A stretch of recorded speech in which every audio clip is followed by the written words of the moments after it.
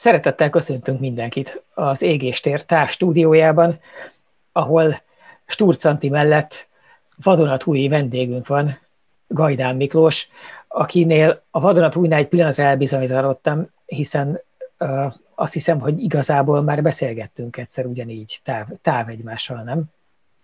De lehet, nem tudom, az a baj, nem nagyon emlékszem, a közös utunkra emlékszem, de az se tegnap volt. A közös utunk, amikor hova is mentünk? Svédországba mentünk arra a kis szigetre, és ott kipróbáltuk a Hondának az akkor új tüzelőanyagcellás hidrogénes autóját. Igen, amikor azzal szédítettek minket, hogy az lesz a jövő a Honda FCX-ben a tüzelőanyagcella, és ott a helyszínen még egy jó hidrogénes tankolást is végigpróbálhattunk. Mekkora jó móka volt! Ha már egyébként itt tartunk, akkor mielőtt még elmondanám, hogy milyen apropóból vagy itt, megkérdezném, hogy szerinted a hidrogénből lesz valami? Csak ha már így véletlenül szóba került, hogy onnan datálódik ismerettségünk. Rengetegen kérdezik YouTube kommentekben, Facebook kommentekben, minden elektromos autós írulat, hogy na de mi a helyzet a hidrogénnel? Méltatlanul alul reprezentált nálunk a téma, úgyhogy tényleg jó lenne. Ez egy jó felvetés különben. Én úgy tudom, hogy lesz belőle, de hát rettenetes nagy a bizonytalanság, de pont foglalkoztam egy kicsit ezzel, még a németek is egyre jobban bíznak benne, tehát például hogy a BMW-Toyota megállapodásnak is, ha jól tudom, része volt ez a hidrogénes történet, hogy átadnak technológiát a BMW-nek. Ugye főleg a nagyobb járműveknél van meglőve ez az elektromos dolog, ahogy én látom, tehát kamion, busz, ott nehéznek látszik az, hogy egy akkora akkumulátort, ami egy buszba kéne, vagy egy kamionba, azt hogyan lehet belátható időn belül föltölteni, még az a nagyon modern, nagyon szép szilárdtest akkumulátor is lesz, míg hidrogénnel pillanatok alatt, egy pár perc alatt föl lehet nyomni, és a kamion megint ugyanúgy megy 1000 kilométert, vagy még többet, mint most így gázolajjal feltöltve. Úgy számolnak még én úgy tudom, még a üzemanyagtöltő állomásoknál is, hogy egyre többnél fog megjelenni. Ezzel együtt vannak kétségeim, mert marha sokba kerül, pillanatnyilag maga a hidrogén is sokba kerül, úgyhogy jó kérdés, hogy ez tényleg át tud-e ültetődni a gyakorlatba, de ha valamiért kap egy ugyanolyan lökést, mint az elektromos autó, akkor minden megtörténhet. Tavaly mentünk egy ilyen busszal Tokióban, ezen a Toyota rendezvényen, ezzel a Sora nevű városi busszal, amit azóta sajnos elmaradt olimpiának a tömegközlekedésébe akartak bevetni. Ez is hidrogénes volt, nem emlékszem most a pontos hatótávra, de ők azzal számoltak, hogy ugye ők egy földrengés által meglehetősen sújtott ország, hogyha valahol lepattintanak egy ilyen buszt, mondjuk egy földrengés sújtott a városnegyedben, akkor egy mini erőműnek lehet használni, és árammal tudják ellátni a lakosságot. Nyilván nem arról van szó, hogy teljes értékű háztartásokat házi mozival, meg elektromos fűtéssel, meg mindennel, de hogyha tényleg az van, hogy mondjuk egy vészhelyzeti rádiót, világítást, vízforralót, ilyeneket működtetni kell, akkor azt néhány háznál ezzel a busszal meg lehet oldani. És ez egy ilyen hidrogénüzemű jármű, és tökre működött. Ültünk benne, ment, jött, megy, megáll, utcára néző ablakok. Az 11 néhány éve volt, talán 2006-ban vagy 2007-ben lehetett az, amikor mi... Rákerestem, hogy mikor volt az SCX, 2007-ben, ami csak azért durva, mert akkor én 16 éves voltam, és még nem volt jogsim. És ha jól emlékszem, azzal a címmel írtam meg az anyagot, hogy láttam a jövőt maradhat, amiből aztán ugye azt is rögtön átérezhetjük, hogy mennyire sajátos dolog az újságíró léte maga fogalmatlanságával, hogy akkor viszonylag úgy tűnt, hogy ez egy lehetséges jövőkimenet, és most így 11 néhány évvel később én 100%-osan meg vagyok győződve arról, hogy nem fogunk személyautóban hidrogénhajtással találkozni. Fontos ebben, hogy a személyautóra gondolok én is, tehát ott gondolom azt, hogy olyan sebességgel fejlődik az akkumulátoros energiatárolás, és úgy esik az ára, és úgy szalad lefelé a töltési idő is, hogy nem tűnik racionálisnak, különösen, hogyha hozzászámoljuk, hogy milyen irtózatos pénzbe kerülne azt a sűrűségű hidrogén infrastruktúrát kiépíteni. Ráadásul ugye a hidrogént nagyon kínosan nehéz dolog szállítani és megtárolni, és azon kívül, hogy ugye nem létezik a természetben, hanem meg kell csinálni. és az egésznek nagyon-nagyon rossz az energiamérlege is, tehát ugye hidrogén hajtású autó nincsen, elektromos autó van, ami az elektromos autó hajtásához szükséges elektromosságot azt a hidrogénből a tüzelőanyag cellán keresztül, mármint a hidrogénnek és az oxigénnek a párzásából szedi, de hogy ettől még az valójában egyszerűen csak egy nagyon rossz hatásfokú elektromos autó, hogyha az ember kellő távolságból néz rá a folyamatra. De hajónál, nehéz járműnél, vasútnál, busznál, teherautónál, ott még azt is gondolom, hogy simán lehet, hogy kiadja.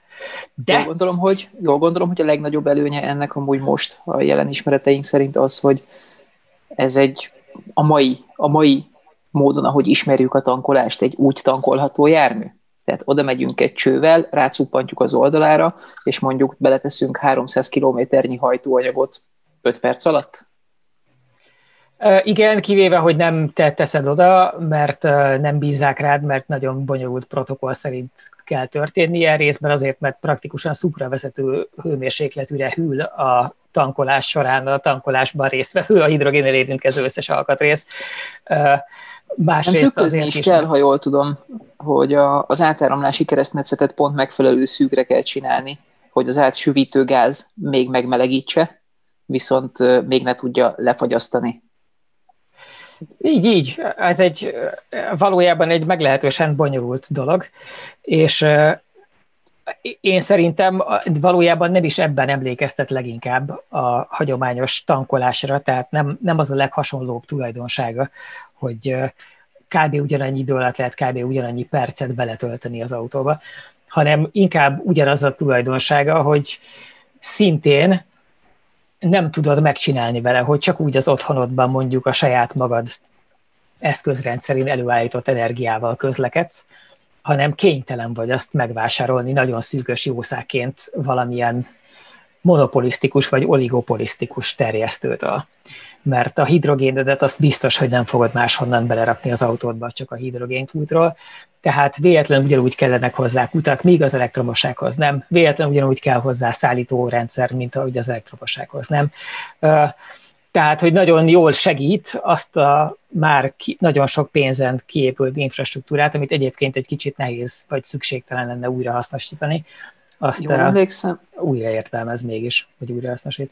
Jól emlékszem arra, hogy amikor ez a hidrogénautó nagyon ilyen forró téma volt, akkor mindenféle tengerre telepített napelemtelepekben gondolkodtak, meg tengerre telepített szélerőművekben gondolkodtak, ami ott direktben bontja a tengervizet. Hát az FCX-nél is már így gondolták, tehát már akkor az volt a Hondának a bemutatójának a lényege, hogy ott az FCX-ekbe, ezeket a bemutató FCX-ekbe úgy elő a hidrogént, hogy ott a szigeten voltak ilyen szélerőművek, azoknak az áramával bontották a vizet, úgy aztán összesűrítették a hidrogént, és azt töltötték bele az FCX-ekbe. Tehát ugye a Honda ott azt tudta bemutatni, vagy azt akarta bemutatni, hogy látjátok, gyakorlatilag a szélből lesz az autónak a hajtó energiája, tehát végig az egész folyamat tulajdonképpen környezetbarát. Ami egyébként igaz is, és ebben az értelemben nem is hülyeség a hidrogén infrastruktúra, tehát az én cinizmusom az egyértelműen a lakossági személyautós felhasználásnak szól, meg hogy van az egésznek egy ilyen, tudjuk kiknek lesz ez jó igazán a sztori végén hangulata, de az például kétségtelen tény, hogy a megújuló energiatermelésnek az egyik nagy problémája az, hogy a megújulást azt nem könnyű azzal, tehát a termelést magát nem könnyű időben összehangolni azzal, amikor szükség lenne az áramra, mert mondjuk a naperőművek ugye nagyon intenzíven nappal tudnak termelni, és egyébként most arra nagyon költséghatékonyak és nagyon olcsók és rohadt versenyképesek, csak sajnos, ha nem süt a nap, akkor éppen nem állítanak elő áramot. Ugyanez van a széllel is, szél vonatkozásában, és hogy ilyenkor használni a hidrogént, a zöld energiával eljutott hidrogént puffernek ezekhez a jellegzetes nagy felhasználásokhoz, az talán még azzal együtt sem hülyeség, hogy összességében egyébként a hatásfoka a folyamatnak az sokkal-sokkal rosszabb, mint hogyha kimaradna a hidrogén, és csak simán az áram közlekedne át a vezetékeken keresztül, és érkezne meg az akkumulátorba, és használnánk. Mintha láttam volna, most lehet, hogy hülyeséget fogok mondani, mert hát tudjátok, milyen a viszonyom a matematikával, de láttam arról egy képletet, hogy a jó hatásfokú vízbontás az egy ilyen 80%-os, ha minden igaz, és az igazán jól működő üzemanyagcella is egy ilyen durván 80%-os hatásfokkal képes visszaalakítani.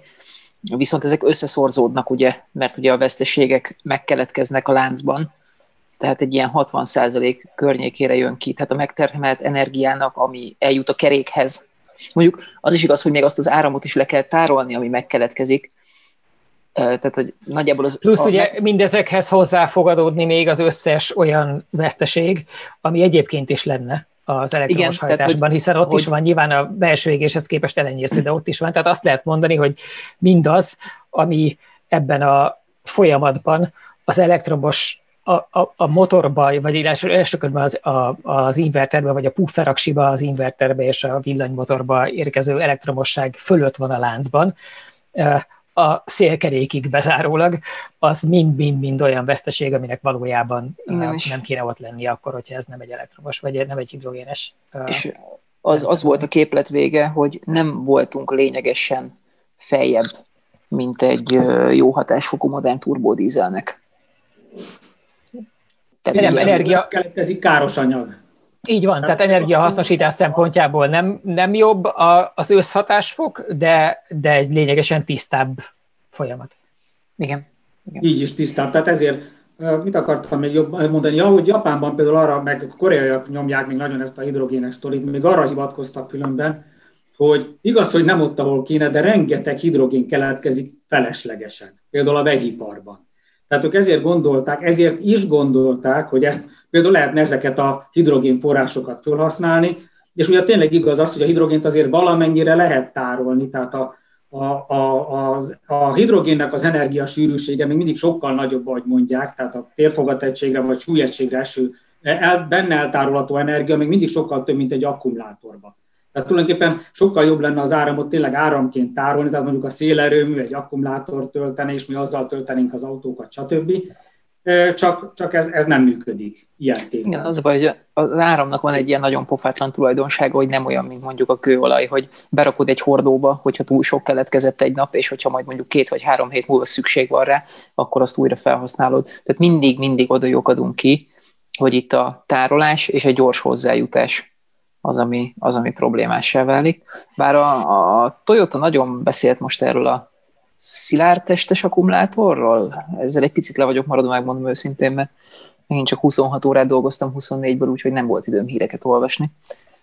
Ez a szilárd elektrolitos akkumulátor, amit mondanak, ez ahol ugye nem folyékony, hanem szilárd formában van a két elektróda között, a plusz meg a mínusz elektróda között az elektrolit tulajdonképpen. Én jobb szeretem ezt a szilárd elektrolitos szót használni erre, bár az angol az azt hiszem solid state batterynek hívja, tehát ezért hívják, gondolom úgy innen jön az átvétel, hogy szilárd test akkumulátor. Hát ez nagy csoda is, ráadásul ami jó szerintem ebben, hogy a Toyota tartja a határidőt, tehát 5 évet, 10 évet mondott, most 5 évet mond, sőt már kevesebbet is mondanak, hogy elkészül. Mondjuk én igazából a részleteket nem ismerem, de amit mondanak róla, hogy gyorsan föl lehet tölteni, nagy az energiasűrűsége, legalábbis olyasmi, mint a lítium-ion cellái, de legalább gyorsan lehet föltölteni, és gyorsan is lehet lemeríteni, ez szerintem nagyon jól hangzik, mert azzal tényleg meg lehetne csinálni, hogy mondjuk egy 5 perc alatt föl lehessen tölteni egy autót, ami gyakorlatilag összemérhető például pont az előbb emlegetett hidrogénes autók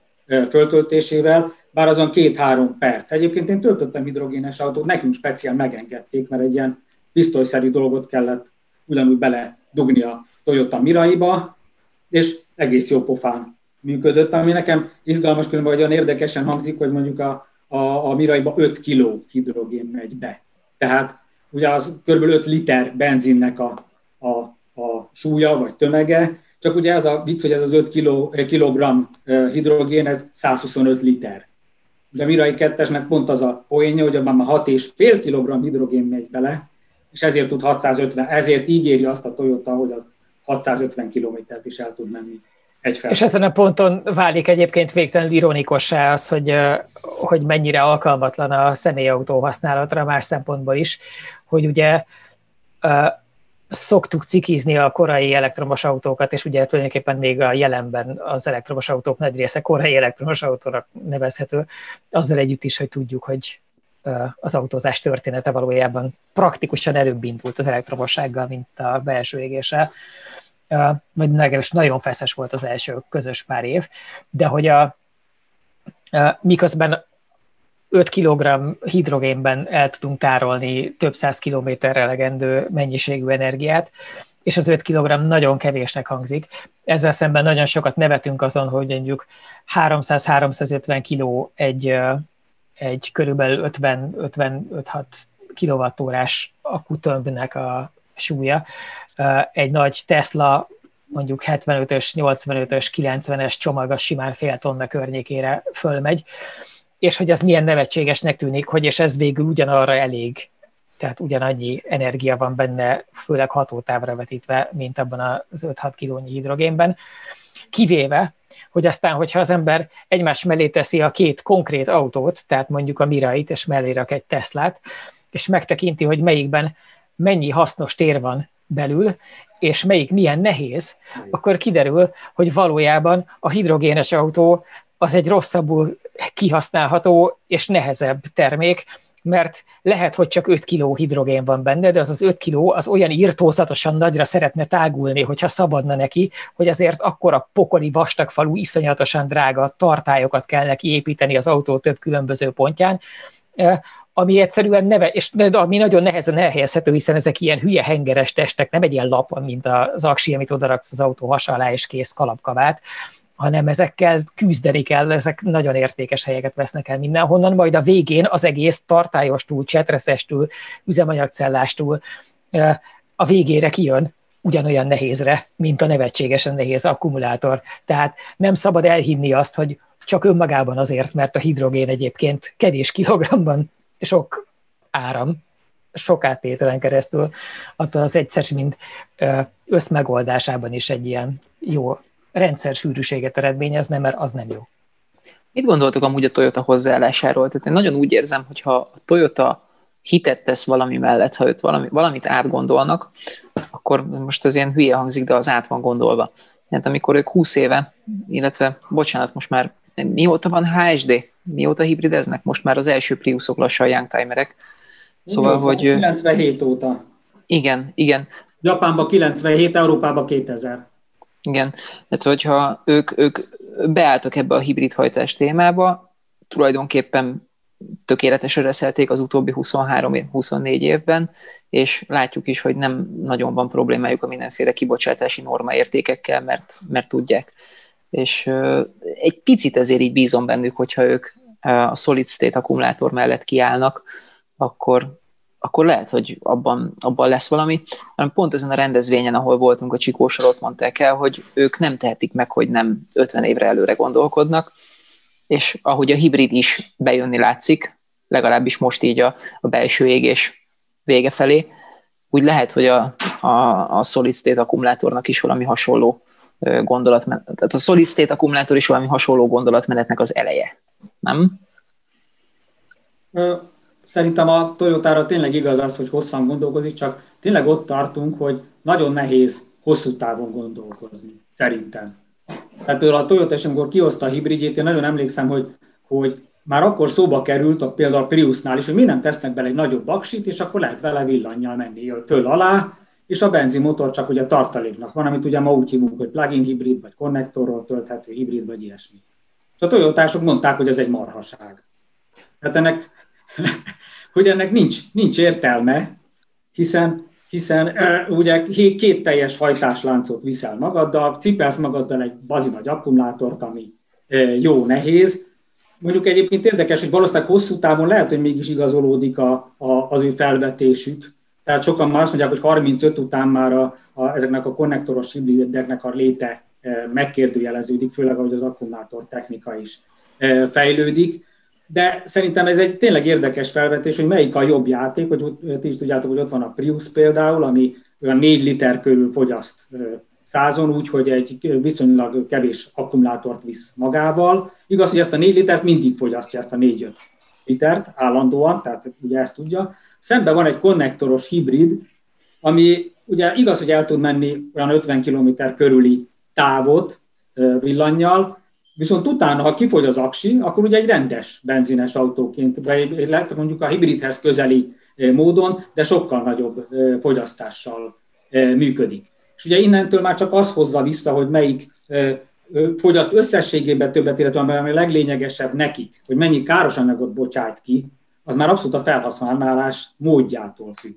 A konnektoros hibrid esetében, a Priusnál nem, mert az mindig ugyanannyi. Tehát ott nem érdekes, hogy valaki hogyan használja, mert nem lehet föltölteni. Mondjuk én a normál Priusról beszélek, nem nyilván a pluginról. És hát nekem mondjuk ezek a konnektoros hibridek már régóta egy kicsit furák, főleg mióta olyanok vannak köztük, ahol tényleg olyan, úgy érzem, hogy egy villanyautó van beleépítve, mert némelyikben nagyobb az akkumulátor, mint az első Leafben volt, vagy akár a második Leafben is volt, meg van benne egy ugyanakkor villanymotor is, és amellé még oda vigyeztenek egy teljes, mondjuk dízelmotoros erőátvitelt, vagy benzinmotoros előátvitelt.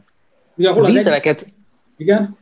A dízeleket szeretném megvédeni. Nálam volt egy Mercedes E300 DE EQ, hát ez a Mercedesnek a plug-in hibrid szedánja, amihez tartozik egy furcsa történet, na mindegy.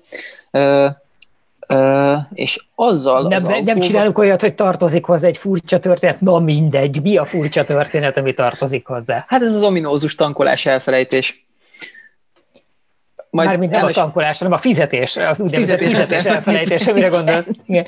Az sokkal kevesebb kellemetlenséget okozott volna a tankolás elfelejtése. Annyira keveset fogyaszt az autó, hogy elfelejtettem kifizetni a tankolást, de ez volt a történet másik vége lesz. Annyira ráállított a fillér, hogy is hívják, kolásra, hogy már azt a keveset is kénytelen voltál röptében is meg, hogy is hívják olni azt a pár litert, ami belement volna, és ahelyett inkább megpattantál a kútra. Ez a sztori vége, úgyhogy elmondom először az elejét, szóval a dízel plug-in hibrid szerintem, hogyha megfelelő ember veszi, akkor egy bitang jó megoldás, mert először így hülyén álltam, ott tudjátok, hogy annak az autónak jó az elektromos rásegítés, amiben satnya benzinmotor van, és nem feltétlen tud annyira elindulni lent, meg hogy minek. És elkezdtem használni az autót, akkor még ugye nem volt rajta a világon ez a rontás, úgyhogy bejártam vele dolgozni. És nem indítottam be a dízelmotort, hanem elmentem reggel a munkahelyemre, majd hazajöttem, bedugtam itt kint a falon, és reggelre szépen megint feltöltött a 220-ról, majd megint elmentem be dolgozni.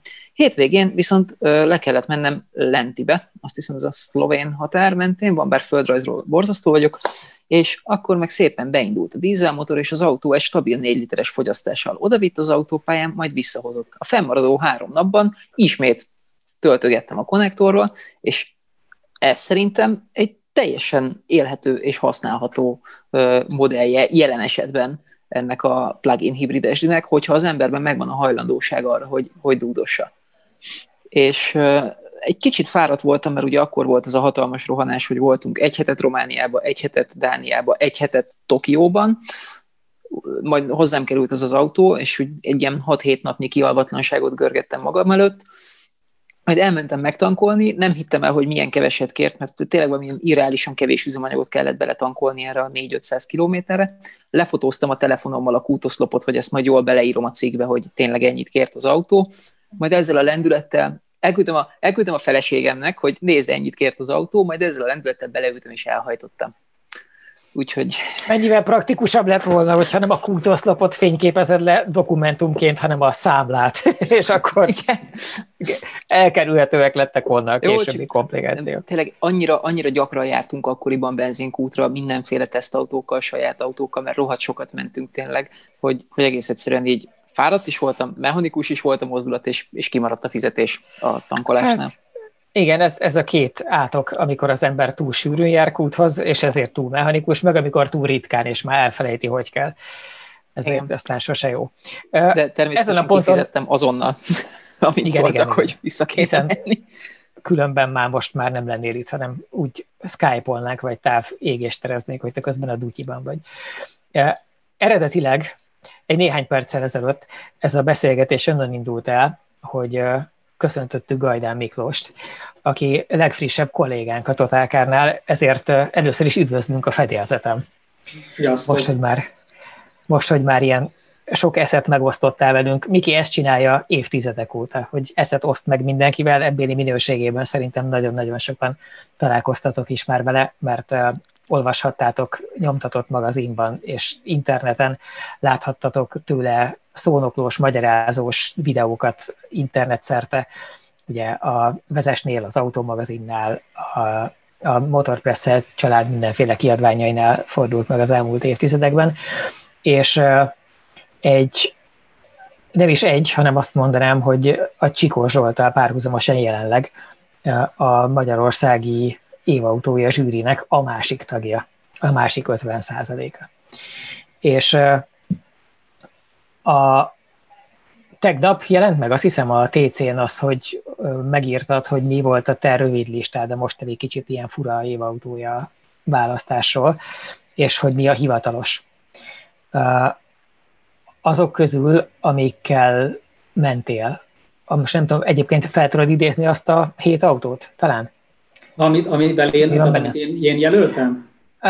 Akár a saját jelöltjeidet, akár a hivatalosokat, nem tudom, hogy nincs előtted nyitva talán, de hogy fejből is tudod, de mert én nem tudnék 7 autót felsorolni fejből.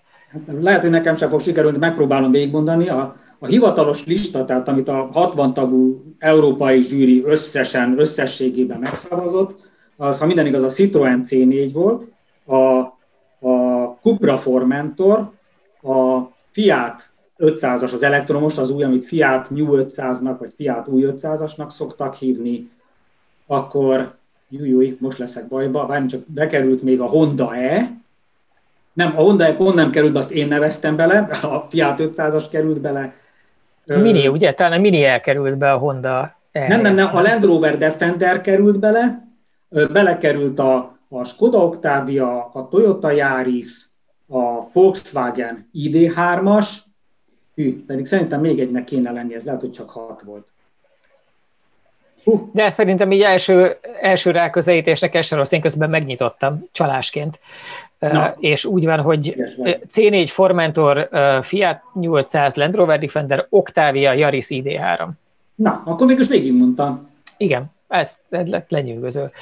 És hol volt a te különbséged ehhez képest? Hát én a Fiat 500-as helyett a Honda E-t neveztem. És miért? Miért? Erről jelent is ugye meg egy cikk a Totálkáron, erről, hogy is volt, hogy próbáltam indokolni is valamilyen szinten a saját választásomat. Hát ez egyébként érdekes, mert a 500-as ellen leginkább az volt az érvem, hogy nem találkoztam vele. Uh-huh. Tehát, hogy tényleg... nem azt mondod, hogy rossz, hanem hogy nem tudod, mennyire jó. Hogy nem azt mondod, hogy rossz, hanem hogy nem tudod, mennyire jó. Így van, nem tudom, mennyire jó, és ahogy megpróbáltam megítélni, nekem inkább a Honda E tetszett ezzel a kis űrhajós jellegével. Az igaz, hogy tényleg nagyon drága. Tehát ez egy kicsit engem is elbizonytalanított, de végül is nem utolsó sorban erre alapozva gondoltam úgy, hogy akkor én inkább a Honda E mellett voksolok. Egyébként ugyanézért nem szerepelt az én listámon a Citroën C4 sem, mert az még az országban se volt, tehát annak nem volt ilyen külföldi vezetési lehetősége. Ha jól tudom, most érkezett meg az országba egyáltalán az autó, hogy egyáltalán most van belőle 2 mintapéldány, ha minden igaz.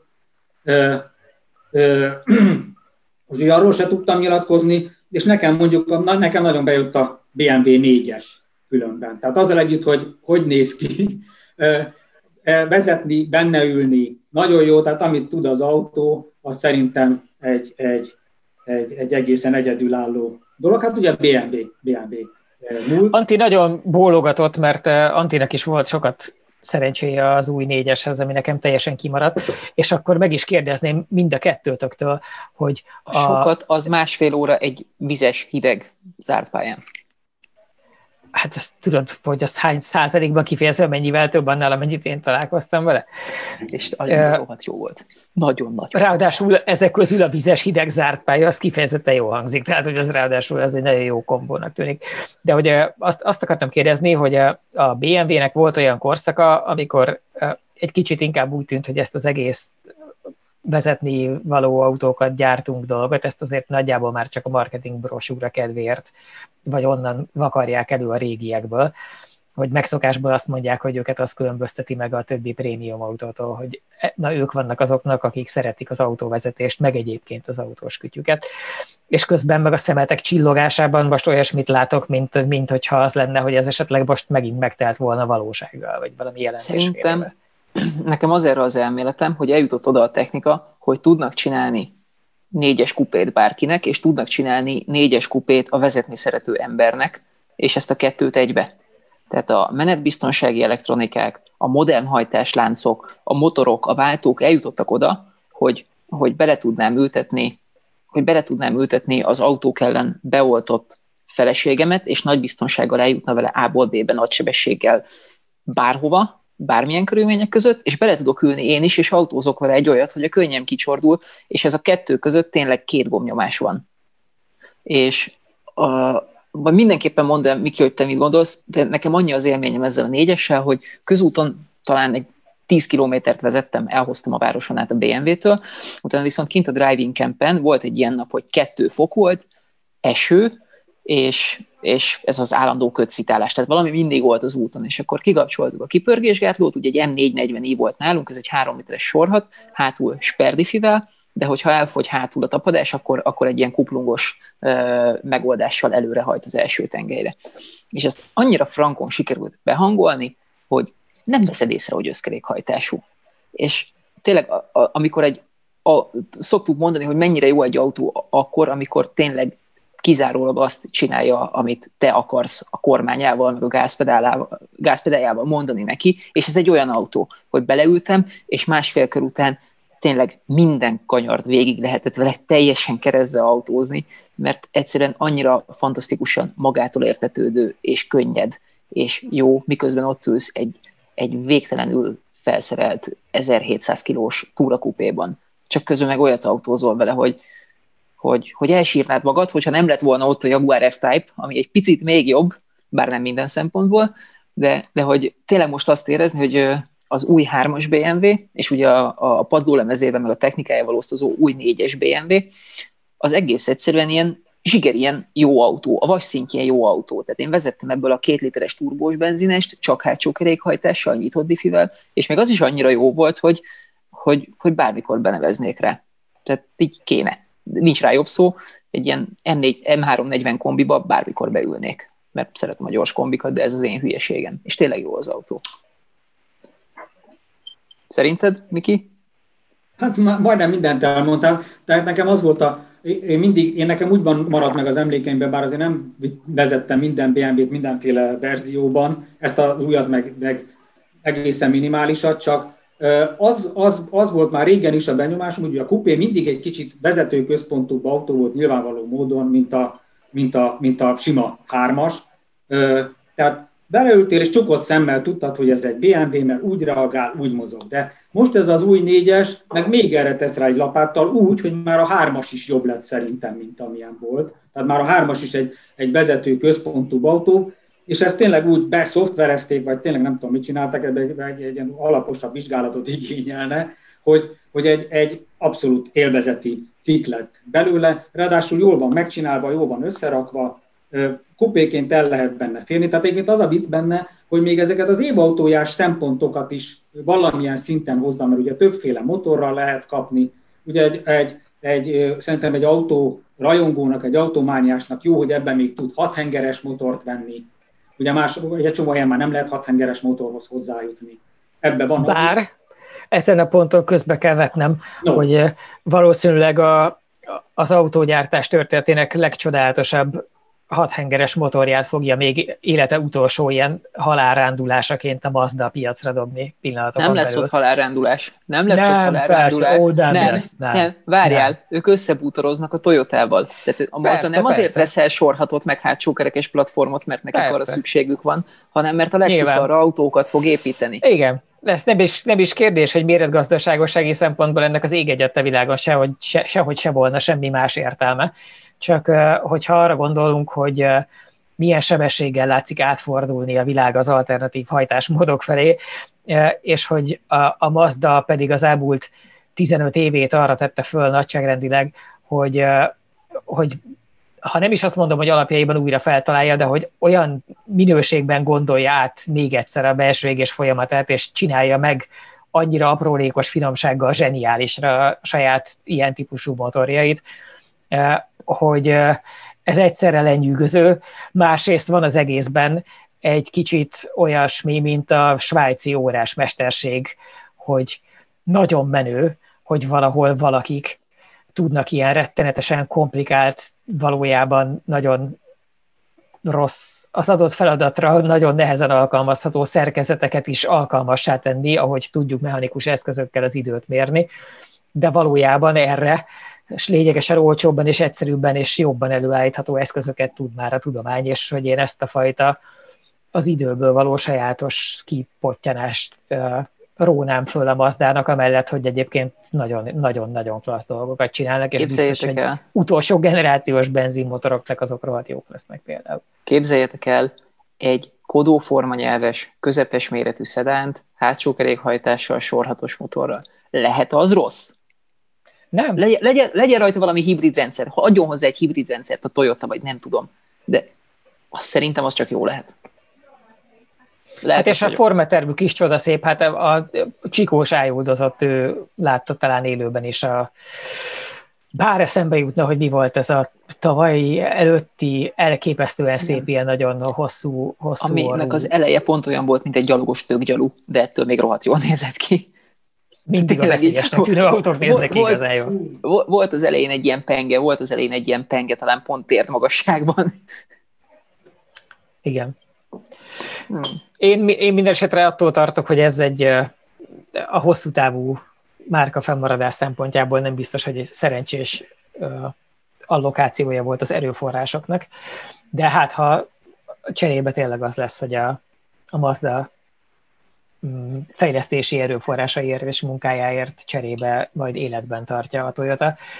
Bár én a Toyota életben maradásával kapcsolatban is vérmesebb reményeket táplálnék akkor, hogyha egy fokkal komolyabban vennék azt, hogy nem csak azért érdemes feltétlenül foglalkozni az elektromos fejlesztésekkel, mert tudjuk akik nem értenek semmihez, de ott ülnek azokban az irodákban, például Brüsszelben, azok hozzák ezeket a hülye szabályokat, hanem fölmerülne szempontként az is, hogy jobb lenne mindenkinek. Tehát kevesebb elégetett üzemanyag egyenlő jobb a világnak mostanra, és a Toyota, mivel ő maga részéről nem erre húzta fel a stratégiáját, hanem arra, hogy nincsenek olyan súlyos elektrifikációs kényszerben, mint egy csomó másik autógyártó attól, hogy a hibrid rendszerük baromi jól működik, és lényegében azokon a piacokon, ahol erre valami kényszeríti őket, ott kényelmesen hozzák vele a számokat, és ezért nem buknak pénzt. Ezért nem erőltetik meg magukat azzal, hogy az elektromosság terén bármit felmutassanak, ami egy nagyon cinikus húzás akkor, amikor valójában mindenki tudja, ők is tudják, hogy abban az értelemben, hogy milyen minőségű világot hagyunk hátra, ez most már rohadtul nem mindegy. És nincs arról szó, hogy egy kicsit még azért ez is lenne, meg egy kicsit az is, hogy bizonyos számítások szerint az egyik egy kicsit kedvezőbb, bizonyos számítások szerint a másik kedvezőbb, hogy a tudomány 2021 elejé állása szerint nem lehet addig tekergetni a számokat a fejlett világban, ameddig bármilyen teljes élettartam lábnyom alapján ne járnánk sokkal jobban az elektromos autókkal. És ezzel visszakanyarodva akkor az évautója esélyesekhez azért akad még itt elektromos autó. Amúgy ezt meg akartam kérdezni tőled amúgy is, Miklós, hogy az ID3 és az ID3-ot körülvevő, hogy lehet ezt szépen mondani? Szoftver problémák? Ja, vagy arra gondolsz. Igen. Azt is lehet mondani szépen. Azt abból is van annyi, mint felhajtásból. Szóval, igen, szóval nem egészen érkezett még hozzá a megfelelő patch, vagy szervizpak, hogy ez hogy befolyásolta amúgy a bekerülést. Ezt ilyenkor figyelembe veszitek az évautója választásnál, hogy esetleg az adott típus környékén már vannak, hát nevezzük, nem tudom, nem botrány, de elégedetlenség, komoly elégedetlenség? Valamilyen szinten igen, de körülbelül úgy zajlik egyébként ez az egész történet, hogy mindenki kipróbálgatja az autót, és ez alapján alkot egy véleményt. Tehát ha ő benne ül az autóba, és neki személyesen nincsenek problémái vele, akkor tudja, hogy volt ilyen, de az a képzet alakul ki benne, hogy ezek szerint megoldották. Ugye ez ugyanaz a problémakör, mint ami minden tesztautóval van, amivel nyilván te is találkoztál, meg Karotta is, hogy sajnos előfordul, hogy amikor kimegyünk egy külföldi tesztelésre, akkor ott mi felkészített autókat kapunk, amik ugye nem egészen olyanok, mint amit aztán itthon árulni kezdenek ugye a közönségnek. Ugye én tudok olyan autócégnél, ahol az ilyen autókat meg lehetett rendelni pénzért. Tehát volt egy ára az újságírós autóknak. Mondjuk én nem mondom, hogy a Volkswagen ezt csinálta, de tény az, hogy én is vezettem az ID3-ast, vagy ID3-ast, és nekem se volt vele semmi gondom. Ment, jött, fordult. Ugye abba gondolkozunk, hogy amikor ez kereskedelmi forgalomba kerül, akkor ha nincs akkora problémája az autónak, hogy mondjuk egyből tönkre megy, vagy gondoljunk az A-merci esetére, hogy amikor az ugye kiderült, hogy fölborul egyből, ha egy kanyart megpróbálnak bevenni vele, akkor az nyilván befolyásolja, de ha nincs ekkora gond, mint az A-mercivel volt ott azon a bizonyos jávorszarvas teszten, akkor általában úgy áll hozzá az ember, hogy ezt biztos, mire tényleg széles vagy nagy volumen beladásra kerül az autó, addigra ezt korrigálják. Persze egy rossz szájízt okozhat, de tényleg úgy néztük, hogy ott volt például most jelen esetben, az én esetemben is ott volt a Mazda MX-30-as, és benne volt ugye a hosszú listában, 29 autót tartalmazó listában, meg ott volt ami körülbelül azonos méret kategória, vagy méretosztály, a Volkswagen ID3, vagy ID3. És akkor ugye én például a kettő között mérlegeltem, hogy na, melyik az, amelyiket inkább betenném a 7-be, a 29-ből. És a Mazda, bocsánat, vesztett azzal, hogy kicsit szűk, hogy rövid a hatótávolsága, bár olcsóbb, főleg most az első kivitel, ez igaz, ez mellette szólt. Tehát ezeket így mérlegelgeti az ember, és akkor azt mondja, hogy melyiket teszi be a kettőből. Egyébként ehhez kapcsolódik a modern autóbevezetés egyik legszórakoztatóbb bullshitja, ami az MX-30 körül hangzott el annak idején, hogy ugye volt hozzá elmélet, hogy feltűnően kicsi az akkumulátor csomag benne, és ezzel párhuzamosan a hatótáv is. Ez annyira így van, hogy amikor én leforgattam a tévéműsornak, illetve a Bolla Gyuri is feldolgozta az MX-30-at, akkor mindketten a már évekkel ezelőtt kifutott előző BMW i3-at hoztuk mellé hasonlítási alapnak, mert annak a specifikációjának a közelében van. Úgyhogy a BMW minden tiszteletünk mellett, hogy jelenleg szintén nem a technológia vérző penge élét képviseli az elektrifikálás tekintetében, hanem egy olyan óvatos követő magatartást tanúsított. Ugye néhány évvel ezelőtt még inkább arról beszéltek ők is, hogy azért nem eszik olyan forrónak kását, itt azért még inkább ilyen vegyes platformos autókat csináljuk, mert azért nem tudni, mi lesz ebből. És akkor most kezdtek éles irányváltással rámenni a rendesen alapoktól elektromosnak tervezett autókra. De hogy az i3-mal ők nagyon-nagyon korán, az egész i-sorozattal, és főleg az i3-mal nagyon korán érkeztek, az egyik legelsőként, egyébként iszonyú izgalmasan kitalált, és pont egyébként a maga egzotikusságában a karbonkaszniával, meg ezzel az egész egyedi felépítésével egyértelműen a tömegautógyártás számára soha komolyan nem szánt autóval, mert nyilvánvaló volt, hogy nem terveznek 100 000-es milliós darabszámokat valamiből, aminek rettenetes, költséges és hosszadalmas módon kell tök máshogy megcsinálni a válszerkezetét, mint az összes többi autójuknak, annak minden előnyével. De az eredmény az volt, hogy az i3 egy gyakorát masszívan megelőző, nagyon jó pofa, nagyon egyedi, az elektromosságához mérten nagyon könnyű, ráadásul ilyen 1200-300 kiló környéki autócska lett. Ugyanúgy hülye nyíló B-oszlop nélküli ajtajai vannak, mint az MX-30-nak, mert véletlenül pont ugyanaz jutott a Mazdának is eszébe 6 évvel később.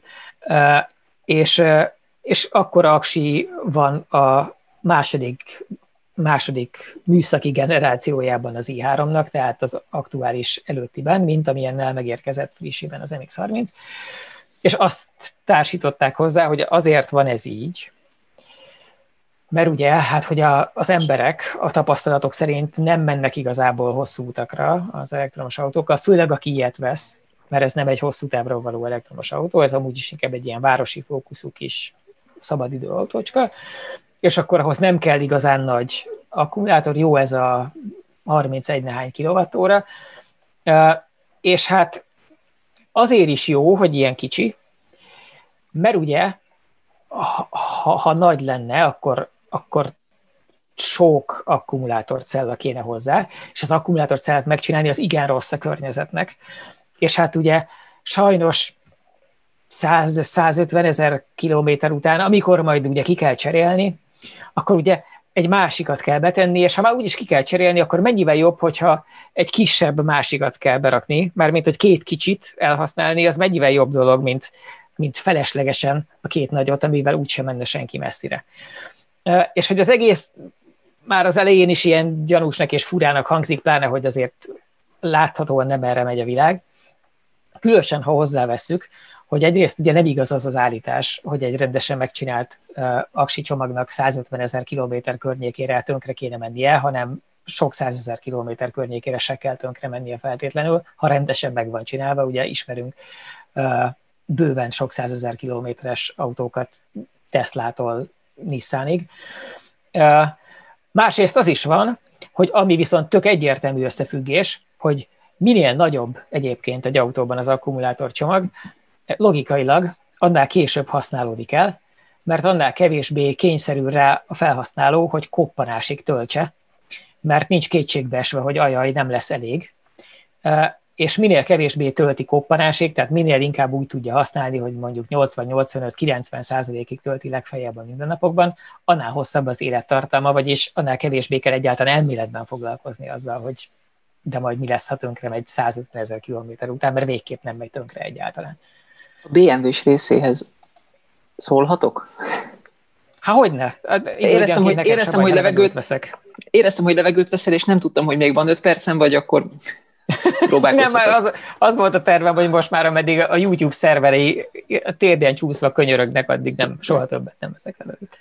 Szóval, hogy nagyon hasonlóan éreztem, hogy volt nálam a BMW iX3, az elektromos hobbiterepjárójuk, ez az első elektromos hobbiterepjárójuk, ugye a 3 nagy német luxusmárka az úgy szállt be ebbe az elektromos autópiacba, hogy mindenki hobbiterepjárót csinált először a villanyautóból, mert hogy most nyilván azt viszik, és a BMW érkezett meg utoljára, és rohadt csalódott voltam, mert én nagyon szeretem az i3-at, mert jók az ötletek, érdekes a megvalósítás, és nagyon tetszik, hogy végre elszakadt a hagyományos autótól, amit autóként ismerünk 100 éve, tehát vasdoboz 4 kerékkel, hanem olyan más volt. Szerintem amúgy jól is néz ki, meg ez a technikai megvalósítás is, a szénszálas karosszéria és egyebek nagyon kitalálták, és volt egy olyan beltere, ami nem egy csiricsárébb beltér, nem egy ilyen nagyon, nagyon túllihegett beltér, hanem egész egyszerűen ötletes, jól néz ki. És akkor megjött az iX3, ami egy akkumulátorokkal szügyig rakott X3-as. És tényleg, hiszen nem fejlesztettek neki önálló platformot, hanem fogták, és az X3-asban használt CLAR, ez a CLAR Fantázia nevű hosszmotoros platformot, szügyig rakták akkumulátorokkal, tették ezt amúgy olyan szemtelen módon, de tényleg ilyen pofátlanul, hogy ahova a belső égésű motor jött volna, oda nem raktak semmit. Tehát, hogy ott van egy 200 liter semmi. Egy Mazda MX-5 csomagtartóját kihasználatlanul hagyták az autó elejébe, és nagyon jól látszik például a gyári fotókon, hogy tudjátok, vannak ezek az átvilágított röntgenrajzok. És a röntgenrajzról nem vették le a motorburkoló elemet, ahogy leszokták, hogy ne látszon, hogy nincs az semmi.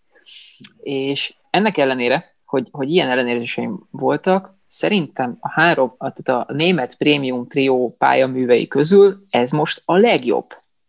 Működik. Nincsenek ilyen szoftveres hülyeségek, mint hogy az Audi e-tron elküld olajcserére, vagy hogy nem nyílik ki a hátsó ajtaja, vagy hogy égve marad a lámpája éjszakára és hasonlók.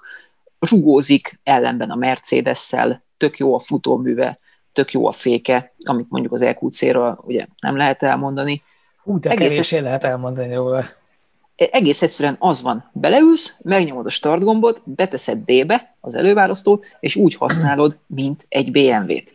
És igen, meg lehet közelíteni ezt a villanyautózást onnan, mint ahogy a Tesla csinálja, hogy más startgomb sincs, csak D-be rakod, és meg lehet közelíteni ezt a villanyautózást onnan is, hogy csinálsz egy olyan villanyautót, ami annak az embernek szól, aki életében először most ül át egy benzines autóból, vagy egy bármilyen belső égésű motorral szerelt autóból, és szerintem így most ezek közül magasan a BMW csinálja ezt a legjobban az iX3-mal. A beígért hatótávot is tudja, nekem a töltésre sem volt úgy panaszom, egy ilyen nem plugin töltöttem, meg nem mondom, mint töltöttem ott a Tapolca főutcáján, de hogy rendesen jó volt az autó, és még valamicske élmény is jut, mert ugye ez nem összkerékhajtású, ez csak hátul hajt, úgyhogy lehet vele ilyen jópofán lelkesen kanyarodni. Én nagyon kellemeset csalódtam benne, csak hiányzik belőle az a finesz, ami miatt meg olyan rohadt szerethető lett az i3.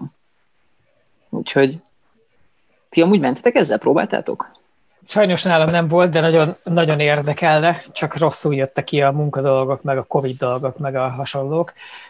De az i3 az nálam továbbra is nagyon esélyes arra, hogy ha nem vágtam volna bele a Greta projektbe, ugye a Porsche elektromosításba, akkor a használós autó, amit vásároltam volna, az egy i3 lett volna, és kétségbe esetten túrtam volna már mostanra a Facebook csoportokat, meg a magyarországi ügyes szervizhálózatot, mert egyébként van már Magyarországon az i3-hoz egész ügyesen értő szakosodott szerviz több is, hogy nem lehetne valahogy megcsinálni, hogy van az egy jellegzetesen hosszú gombnyomás, amivel a közelmúltig bezárólag a BMW-kben ki lehetett lőni a menetbiztonsági elektronikát rendesen becsülettel, és hogy azt, ha meg lehetne csinálni az i3-mal is, akkor ez egy annyira fantasztikus dolog lenne, hiszen ez egy pici ilyen E30-as BMW méretű autó, ha eltekintünk attól, hogy magasabb egy kicsit, meg keskenyebbnek tűnik, de a valóságban a súlypontja alacsonyabb, hiszen ott van bent a padlójában az aksi.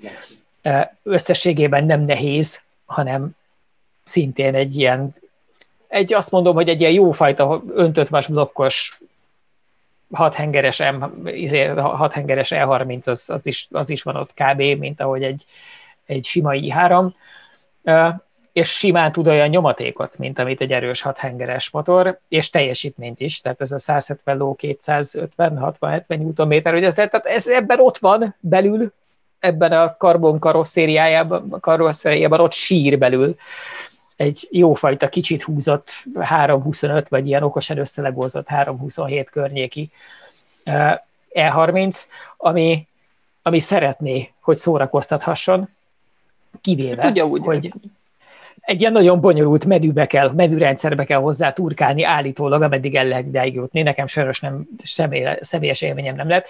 Viszont a második próbálkozásra már 25 másodperc alatt megvolt. Igen, te elmentél odáig? Fölmentem a YouTube-ra. De nem valamilyen szervizmenübe kell bemenni. Föl kell menni YouTube-ra, és ott lépésről lépésre végigvezet a kijelző oldalán. De nem ugyanarról az autóról beszélsz, te az i3-ról. Nem, az i3-ról. Persze. Tényleg? Fölmész YouTube-ra, mert how to turn off the traction control in Igen, azt megnéztem én is, de az egy macera. Videófelvételem is van róla, de nem adtam közre. Jó, de figyelj, tehát amivel fél percig szívni kell előbb, megállva, az nem opció, tehát hogy nem úgy jönnek az ember életébe szemben az igazán jó kanyarok, hogy arra gondolsz, jó, az lesz az, kicsit félreállok, és akkor 30 másodpercig szerencsétlenkedsz, hanem úgy, mint nekem annak idején az E36 M3-mal volt, hogy meglátod, hogy tulajdonképpen nincs is időd végig gondolni, hogy megérzed a kísértést, hanem egyszerűen az, hogy ösztönösen megérzed, hogy ez az a pillanat, amikor egy kicsit szükségtelenül alá fogsz rúgni a kuplungnak, mert úgy lesz jó. És ezt a fajta spontán örömöt szeretném a mindennapi i3-ban átélni, és ehhez az kell, hogy legyen egy gomb, amit meg tudok nyomni, vagy egy titkos kapcsoló, vagy egy ráolvasás, egy parancsszó, valahol megszorítom. Öcsém rendelt AliExpressről ilyen biztonsági kapcsolót, mint ami a vadászhelikopterekben van, tudjátok, a fegyverélesítéshez, hogy így először a kapcsolónak a tetejét így le kell lökni, hogy hozzáfér, és utána tudod átrakni. Na, olyan kéne bele, milyen menőlőt mered neki a középkonzol, hogy tik. Minden megoldás érdekel, de tényleg az is, hogyha valójában az, hogy egy ilyen kis bovdent hátra vezet az ember a hátsó keréken az ABS iradóhoz, és amikor meghúzod, akkor így kihúzza a csatit, és akkor onnantól kezdve nincs menetbiztonsági beavatkozás. Minden megoldás érdekelne, csak legyen ilyen instant, egy mozdulattal belőhető. És ha jól emlékszem, lehet, hogy a Rauna-tól nem bácsi, valamelyik ilyen híres finn legendának van i3-as rally iskolája, képzeljétek el, BMW i3-bal, elektromosokkal rally iskolázik, mert valójában ő is arra jutott, hogy ez erre egy alkalmas autó, csak az ember elsőre nem gondolna. Majd, hogyha a Drexler gyárt hozzá spert, tudod. Nincs, képzeld, de én nagyon sokat kerestem azt is. Tehát nem álltam volna neki i3-at venni, ameddig nem néztem utána az aftermarket sperdifi lehetőségeknek, és nem találtam. Legalábbis ezelőtt egy 3-4 évvel, amikor alaposan turkáltam, akkor se a Quave, se a Drexler, sehol nem láttam olyat, hogy árulnának hozzá. De végül is lehegeszteni biztos le lehet. Vagy egy kicsit többet játszik az ember az átterhelésre. Ja. Évautójában még van olyan, ami... Tényleg, a Defender az miért került be? Miben hoz ő újat mondjuk egy X5-höz, vagy egy ML-hez képest, illetve most nem tudom, hogy éppen hogy hívják az ML Mercit, GL-e. Nem így kell nézni. Tehát ugye ott az a baj, hogy jó lenne, itt lenne előttünk a 29-es lista, azt kell nézni, hogy abba mi az, ami szóba jöhet. Egyébként pont a Defendernek a GLS lett volna talán az ellenfele, ami, hát mondjuk azt tegyük hozzá, az nem annyira új autó, azzal megint volt egy olyan probléma, hogy én nem tudom, hogy ki fért hozzá, én nem, sajnos, a Defendert vezettem, a nagyot, a 110-eset. Egyébként szerintem nagyon jó pofa, amit tud, és ehhez még hozzájönnek például azok, hogy tehát ahhoz képest, hogy a hosszú változat, az ugye van 7 üléses, de van szép nagy 6 hengeresen, kicsit hibridizált benzinmotorral, meg tele van mindenfélével, amivel tele lehet, marha jó terepjáró, és van belőle még egy kaszni változat, ami évautójában még azért beleszokott számítani, nem mindig, ugye a Volkswagen a példája rá, hogy akár a kis Fiat 500-as, hogy azokból nincs több karosszéria változat, de akár a Cupra Formentort is mondhatom, mert abból sincs egy több kaszni változat. Motorváltozat van és lesz, de kaszni változat nincs, viszont például pont ebből a Defenderből van. Tehát például ez egy előny mondjuk a GLS-hez képest, hogy tudok belőle rövid tengelytávút venni, ami még jobb terepjáró már, ha érdekel valakit, de például ilyen lehetőségem a GLS-nél nincs. Ez föl sem merülhet ez a fajta lehetőség. Úgyhogy itt ezeknél az autóknál úgy látszik, hogy nagyon sokan próbálhatták a hanem a Defendert, és jutottak arra, amire én is, hogy ez a maga kategóriájában, ez egy nagyon jó kis autó. Ne érts félre, amúgy lelkesedni én is tudok a Defiért, mert végre egy picit más megközelítése ennek a hobby krumpli dolognak, de hogy ha megnézem a többi résztvevőjét a listának, akkor nagyon nehezen illeszkedik be a sormintába. Tehát oké, nem hoz újat egyfelől, másfelől meg nem, tehát se nem elektromos, se nem valamilyen nagyon furmányos hibrid, se nem mondjuk széles rétegek számára elérhető. Tök örülök, hogy ott van, mert egy ilyen mókás cucc, csak nem értem, hogy miért van ott. De ettől függetlenül amúgy jól lenne kipróbálni most már. Pont erről van szó, mert kicsit az évautója is átalakult az idők folyamán, a mai kis írományom az épp erről szólt, hogy korábban nagyon tartottuk magunkat, és nyilván vannak olyan tagok, akik a mai napig tartják magukat ahhoz a formához, hogy egy évautójának feltétlenül széles tömegekhez kell szólnia, több karosszériavál, több motorváltozat legyen, ha lehet, akkor legyen környezetbarát. Egyébként jó példa az Octaviának meg a Yarisnak a bejutása szerintem. Tehát ők azok, akik ez a kvázi klasszikus felfogás. A hagyományos autó. Ez a hagyományos autó, és az évautójában is a hagyományos megközelítés, hogy széles tömegek számára elérhető, de hogy elkezdett egy kicsit azért színesedni ez a történet, erre például jó példa volt pár év, amikor az Alpine lett majdnem az évautója. A világ szégyene, hogy az Alpine... Azt tudod, hogy volt az Alpine? Te akkor, ha jól emlékszem, nem voltál kint Annisban, már a 4. vagy az 5. nap volt. Így nagyon a végén voltunk, és voltak ott Aston Martinok, Lamborghinik, mindenféle ilyen érdekes villanyautók, gyors villanyautók, Teslák, Jaguárok, stb., meg egy szem Alpine. És azt képzeld el, hogy az 5. napon ugye le voltak rakva az autók ott a füvön, minden autónak volt egy helye. Ezt egy fatövébe parkolták, ezt az alpint, és a fatövében sorban álltak az emberek az utolsó napon, hogy még egy körre el tudják vinni.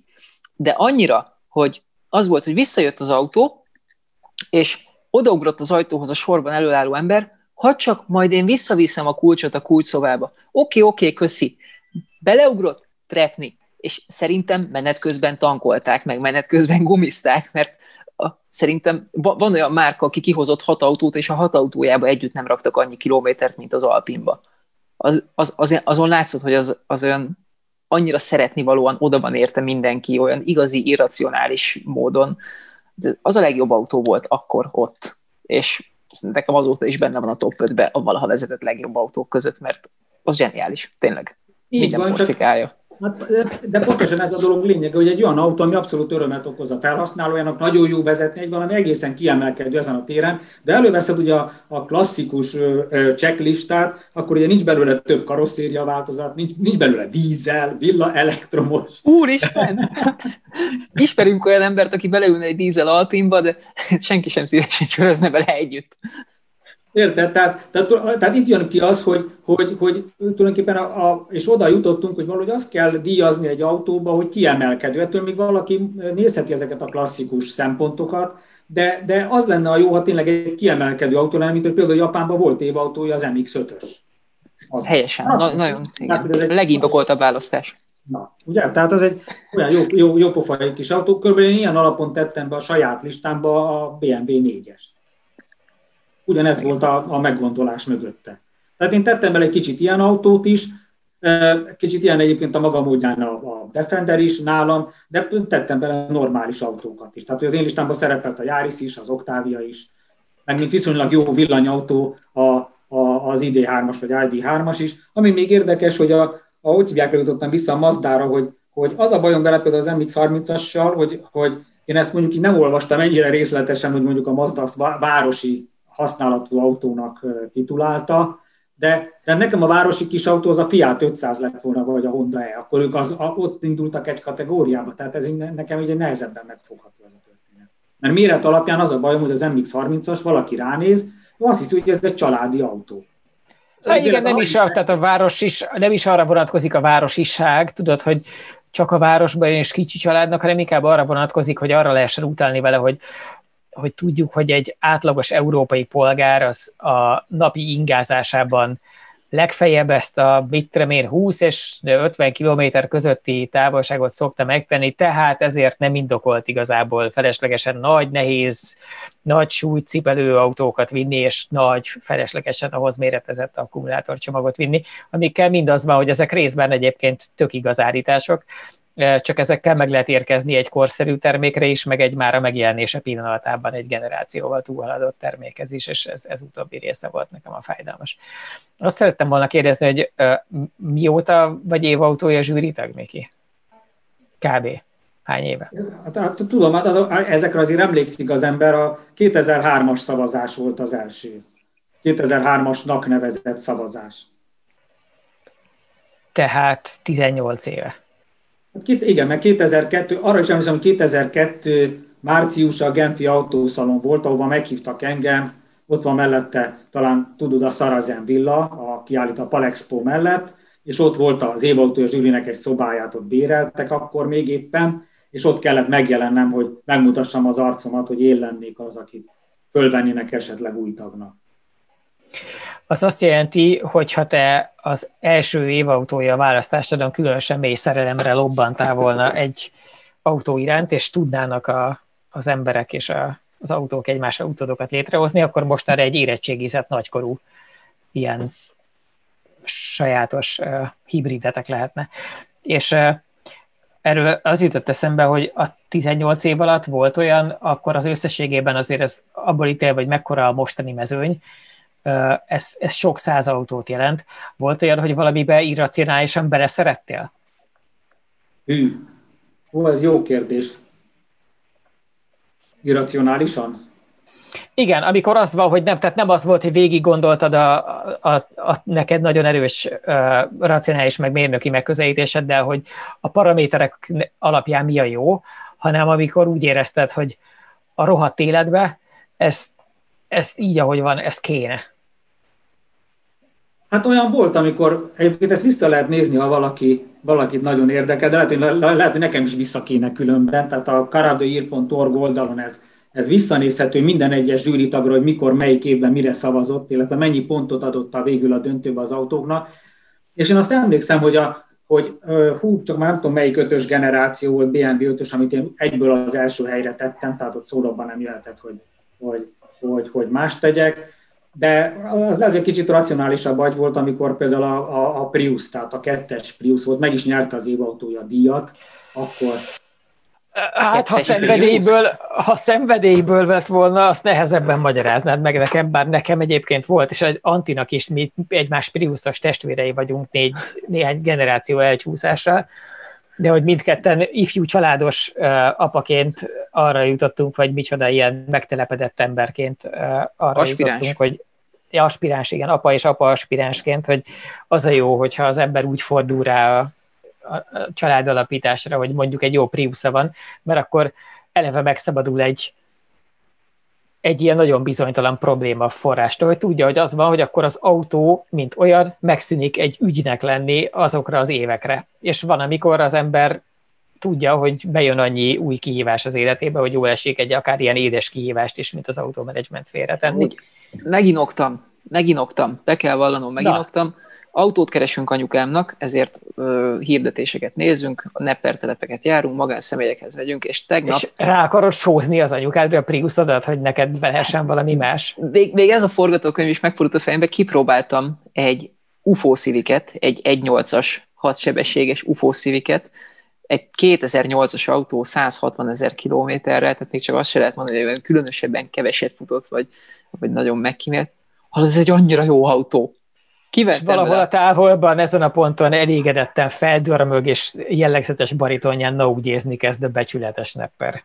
De ez valami elképesztő. Tényleg, ahogy a kormánya reagál az áttételezése, a futóműve annyira net, annyira feszes, mint egy új autóba. Tudod, ha használt autókban azért úgy van egy ilyen jellegzetes kilógás, hogy így eltekered a kormányt, és érzed, hogy így a kaszni azért némi spéttel a sok megnyúló mindenféle gumi, meg műanyag elemen egy picit így követi. És nem, ez az autó, ez olyan feszes, amennyire szerintem nagyjából akkor volt, amikor kijött a szalomból, úgy reagál a kormánymozdulat, a váltója, hát az közel MX-5, ahogy az ott klattyan, ahogy beveszi a fokozatot, meg ahogy szét van osztva, tehát ez egy 6 gangos váltó, és egy nem sportváltozat, nincs leültetve, semmi, hol van ez még egy Type-től, meg bármitől, ez mint egy 1.8-as Golf.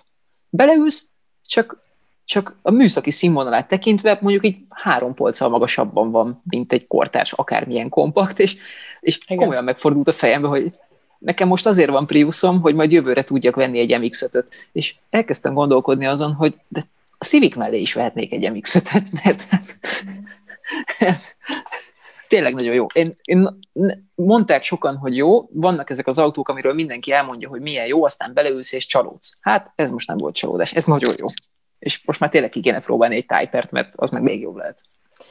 És az a durva benne, hogy ilyen igazi öregember ógás-mógással forduljunk rá a búcsúzkodásra, és képzeld el, hogy ez a Civic, ami ennyire lenyűgözően magas műszaki színvonalú és élménydús, és ilyen szívben markolóan kívánatos most, ez az a Civic volt, amire amikor kijött, akkor húztuk a szánkat, hogy pont ezekben a dolgokban mennyivel kevésbé olyan már, mint az előző, amiben még becsületes 2-s keresztlengőkaros futómű volt, és ami még tényleg úgy volt meg, hogy amiben hátul csatolt lengőkar lett az UFO Civicben, a skandalum, még a Type R-ben is, miközben a japánok maguknál direkt nem ebből a formából csinálták, hanem a másikból, a szedánból, azért, mert az alatt ott volt a rendes futómű.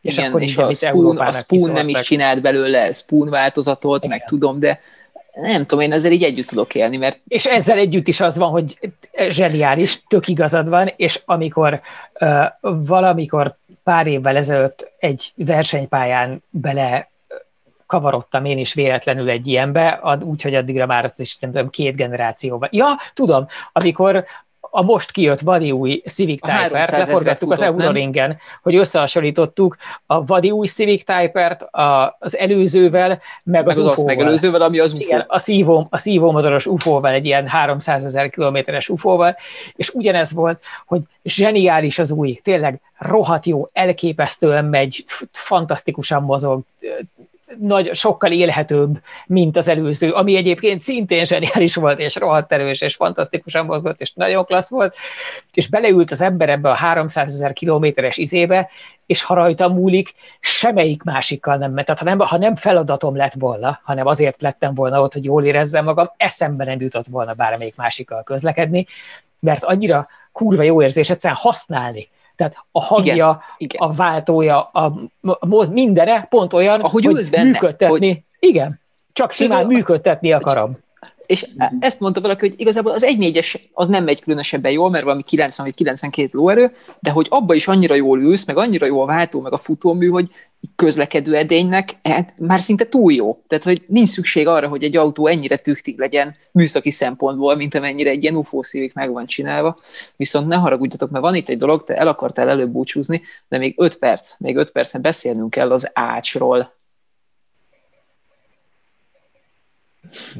Zavart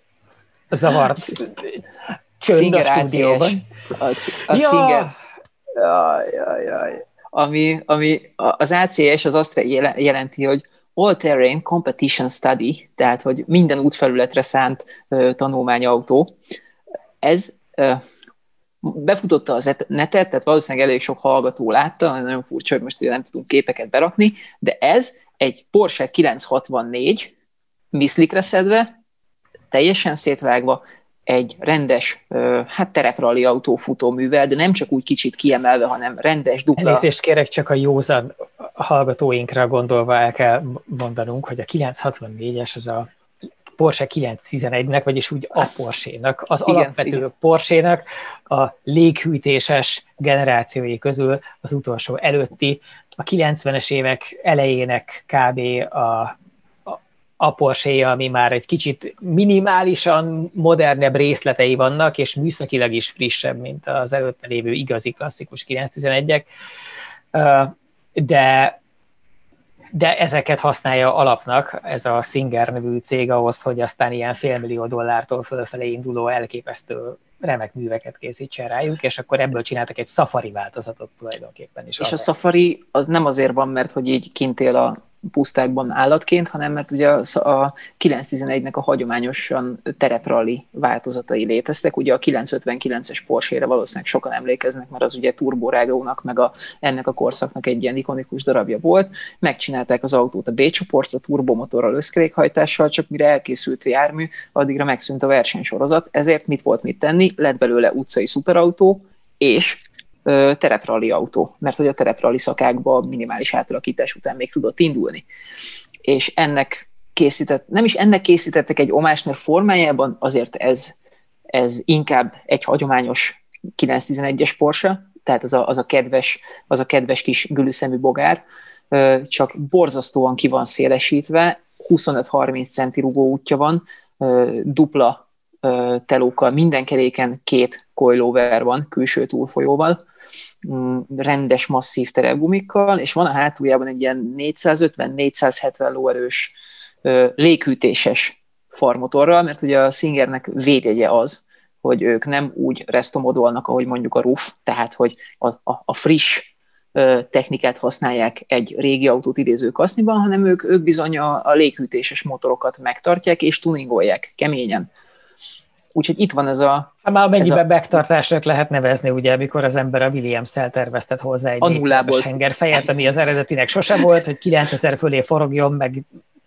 Hát igen, meg hogy a liter teljesítménye 140 lóerő.